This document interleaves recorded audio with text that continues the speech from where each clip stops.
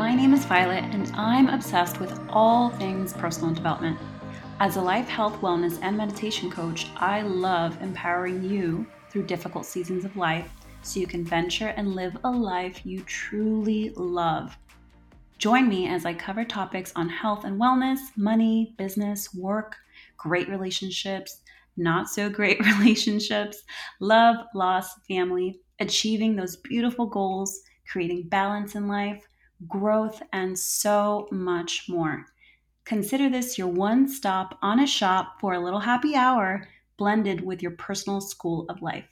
Grab a drink, get cozy, and get ready to be challenged and inspired while you learn. This is the Venture Love Podcast.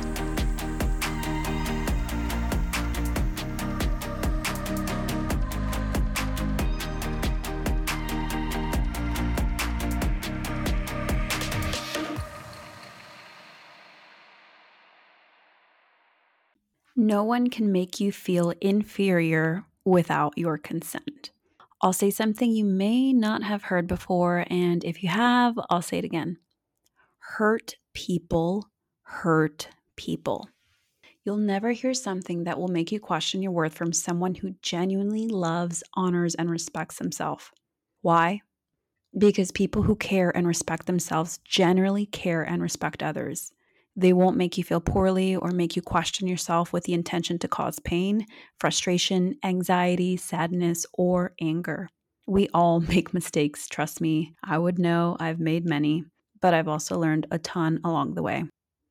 Just because you're having a rough time doesn't mean you need to take that anger or toxicity out on someone else. Sure, we all need people to vent to and share how we're feeling, and we all love and appreciate support and a shoulder to cry on from time to time, but purposely pushing your pain onto someone else just to have them sit in misery with you is never the right or positive outcome.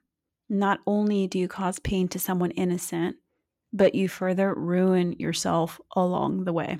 If someone makes you feel inferior or less than, for whatever reason, here are 3 things to remember. Number 1, I'll say it again, hurt people hurt people. Now, this isn't meant to excuse poor behavior, but it's simply true. In high school, I was picked on by a girl who always gave me bad vibes and rolled her eyes every chance she could. One day, she took it way too far and had her friend trip me between classes. How do I know? Well, I heard her loud and clear. I landed on my chest and scraped my chin on the cement floor of our high school bridge. Super embarrassed that everybody saw, I quickly grabbed my books and ran to the second floor bathroom. I thought I was alone when I heard a knock on the stall. I'm really sorry. I swear, Violet, I can't help but be angry at you. All my ex ever did was talk about you, and I've always been jealous. It was wrong, and I feel like crap now.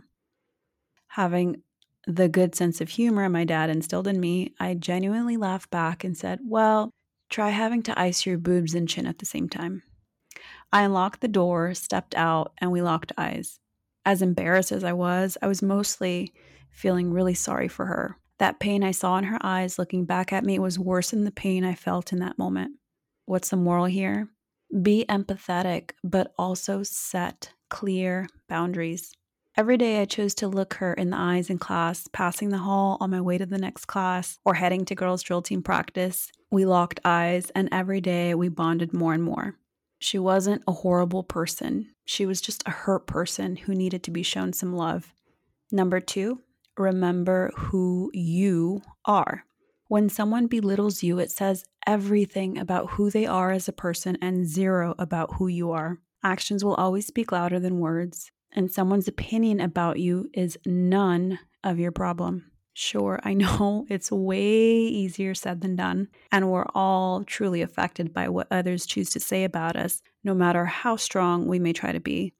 But if you sit on that for a minute, you'll realize that this is true. You are divine and perfect exactly as you are. The timing of your life is unfolding beautifully and exactly as it should, and if you're brave enough, you'll take whatever pain you've been dealt with in life and make that your power and your purpose. If someone chooses to make you feel so little so that they can feel large, I promise you that this high and mighty feeling will eventually fade. Karma has a very lovely way of playing itself out. So never, ever, ever seek revenge, as enticing as it may feel in the moment. Don't do it.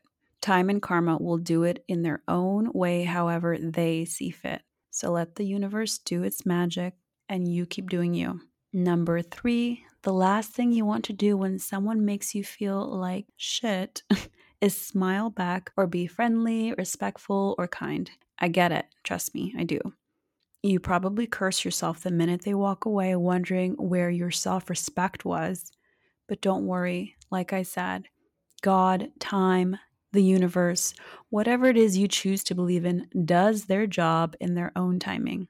Our only job is to do our very best and be a better version of ourselves tomorrow. We must learn that the only person in the entire world we can control is the one looking back at us in the mirror. Trying to mold or control someone else is a huge waste of time and effort. Live your life the way you feel best.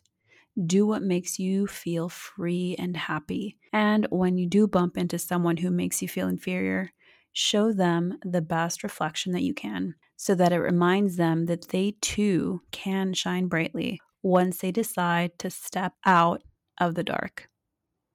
Thanks for tuning into the Venture Love podcast. If you love this episode as much as I did, make sure to rate and subscribe so you never miss a future episode. And if you want to continue the conversation and share your biggest takeaways, I would love to hear from you. Yes, you. Head on over to my Instagram at violet_ventures to share your favorite part, grab a freebie, learn about my latest offerings, or check out my latest blog. I can't wait to connect and hear from you. This is Violet, and I'll see you next time on the Venture Love Podcast.